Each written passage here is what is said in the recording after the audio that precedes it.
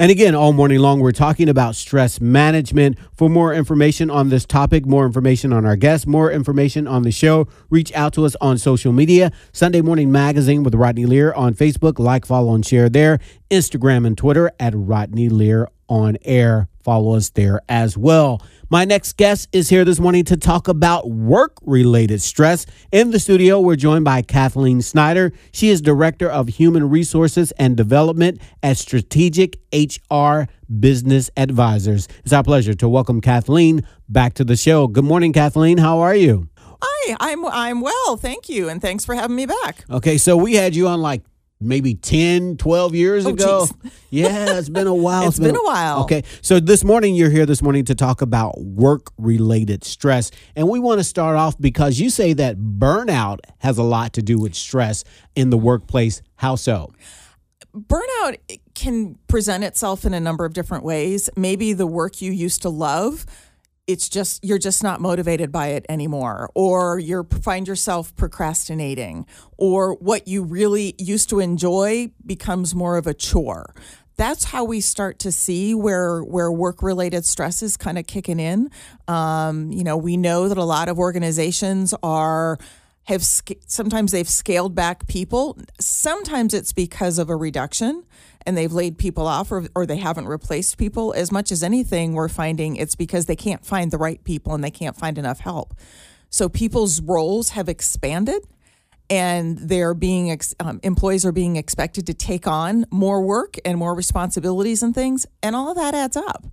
And we've been in that state for probably honestly, since the pandemic. Mm-hmm. So since 2020 and in varying levels of it. And it takes its toll on people.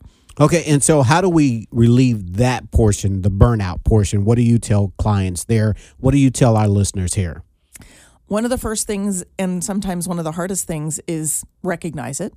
Mm-hmm. We get into, and I'm guilty of this myself, you may be as well, Rodney, we get into power through mode. I just need to get it done. I just need to get this done and then move on to the next and move on to the next and move on to the next. And sometimes we don't often recognize the toll that it's taking on us. So that's one of the first things, is to recognize that, okay, my stress level is high. I need to just be cognizant of that. And then look for ways of how can I mitigate that. That can be asking for help. We as humans, and especially, as good employees, we're not good at asking for help. We think we have to do it all. Mm-hmm. Well, they asked me to do this because this is my area of expertise. This is my specialty. It's okay to ask for help. It's okay to have those conversations with your team, your management, whoever that might be. Because most employers recognize we're asking a lot of our employees. So good employers recognize I need to just be aware that I'm not burning, am I burning my employees out? So that's a big part of things right there, is just asking for help. Sometimes it's a matter of take a little bit of a step back and what is actually stressing me out? What mm-hmm. part of the job, what part of the day, whether it's work related, whether it's even just the morning, getting your morning routine going and things, what part of that is stressing you out? Is it something as simple as time? Is it something as simple as things I have to do in the morning? Little things like that. I found myself in a similar situation and I literally kind of went step by step by step. My morning routine, what happens when I literally starting getting out of bed and then going from there? What happens? What's my commute like? What happens when I get to work? If I'm going to work, or if my commute is to, around the corner in the home office. But what are those, looking to identify that, what are those things that are stressing me out? And then, okay, is there some way I can change that? Is there something I can do differently? If I'm stressed for time in the morning and I have to iron what I need to wear to work or something, can I do that the night before? Is there something else I can do to mitigate that? A lot of times the things that stress us out aren't necessarily big, giant issues. Mm-hmm. It's just the day, and life in general can be a lot of what stresses us out. Okay. And again, all morning long, we're talking about stress management. Right now, we're talking about work-related stress. We're speaking to Cathleen Synder. She's Director of Human Resources and Development at Strategic HR Business Advisors. For more information on stress, work-related stress, or anything that we talk about this morning, all you have to do is go to our Facebook page, Sunday Morning Magazine with Rodney Lear. Like, follow, and share there. Instagram at Rodney Lear on air. Twitter at Rodney Lear on air as well. Now, we talked about two things: recognize the signs of burnout. We talked about that. And then you say identify what stresses you out. We talked about that. And then your next thing, you say ask for and accept help. Yes. Tell me about that. That can be one of the hardest things because we all feel like we need to be superheroes, whether it's our home life that is, getting our kids where we need to go or making sure our spouse has everything we need. It's hard to separate work and home, and especially where so many of us are working at home. There's a lot of bleed there. There's a lot of asking for help with something, asking your kids to maybe do a little bit more, or your spouse to maybe do a little bit more, or can we do something differently?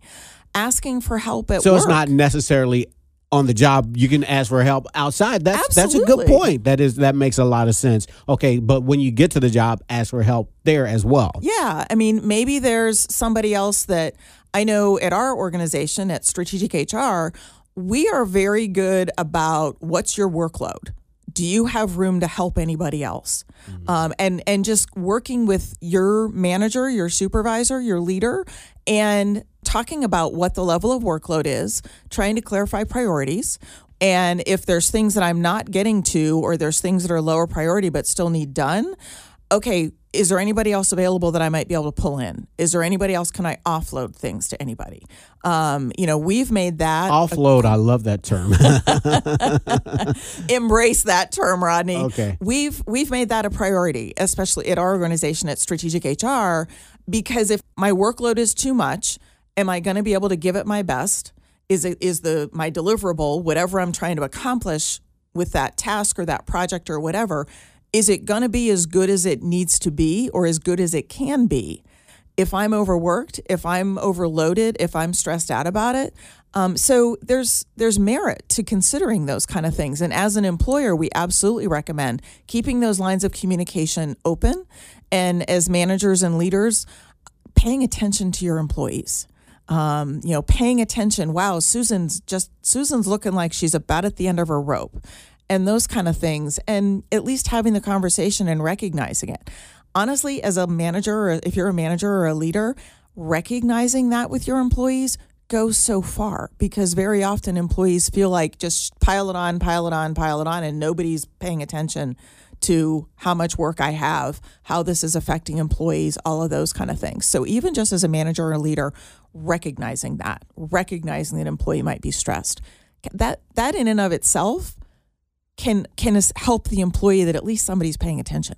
Now, you say another point, you say learn to say no and be intentional about how you use your time. Let's talk very briefly about that. We are given work. We may be afraid to say no, especially if our boss is asking us to do that or something like that. There's ways to say no without actually saying no. My boss asked me to do something. I'm not going to do it. That's not going to go over too well. Here's the priorities I have. Where does that fit in? What's the deadline on that? Being able to clarify those kind of things can help you manage that workload better and get insights from others as far as what's the best way to do that. So there's ways to say no without actually flat out saying no. Here's what I have. Help me where that should fit into my priorities. Okay, then you say set a goal. Yep. Set a goal for yourself, whether it's a personal goal or a professional goal. Maybe you want to do some training. Maybe you want to do some professional development. Set a goal, and I like to do one thing every day towards that goal. Is it, if it's a professional goal, is it read an article? Is it listen to a podcast maybe when I'm driving? If it's a personal goal, I have a friend of mine who set a goal to take a vacation. So do one thing every day. Maybe it's do a little research on where she wants to go. Maybe it's even forego that $5 coffee so I can put the money I might spend on that towards the vacation. It's looking at little things like that, but feeling like you're accomplishing something towards that goal every single day. All right. You also say set boundaries. What do you mean when you say set boundaries in terms of relieving work-related stress? It's very simple, and especially where so many people are working from home, it's very easy for your work to bleed over into your outside time, whether it's family time, whether it's maybe it's your workout, maybe you're playing tennis, maybe you go for a run or something. It's very easy when we get busy, the work bleeds over and we go, oh, well, I guess I can run tomorrow night, or I guess I'm going to cancel this. I'm going to cancel my tennis tonight or yoga or whatever. That's very easy to do. So I strongly encourage people to set boundaries and hold those boundaries. Maybe it's we will have family dinner every night. When everybody's here, we will be having family dinner. Is that from 6 to 7? Those are my boundaries. For me personally, I play tennis on Wednesday nights. That's my boundary. I need to be done to be able to get to the tennis court at 6 o'clock because I play in a clinic that we do. But finding something that's important to you, and oftentimes something that's for you. Not necessarily you can set boundaries, workload and stuff, but I always encourage people to set personal boundaries. All right. Lastly, you say establish your support system in terms of relieving work-related stress. How so, and how does that work? For some, that can be, is it a mentor?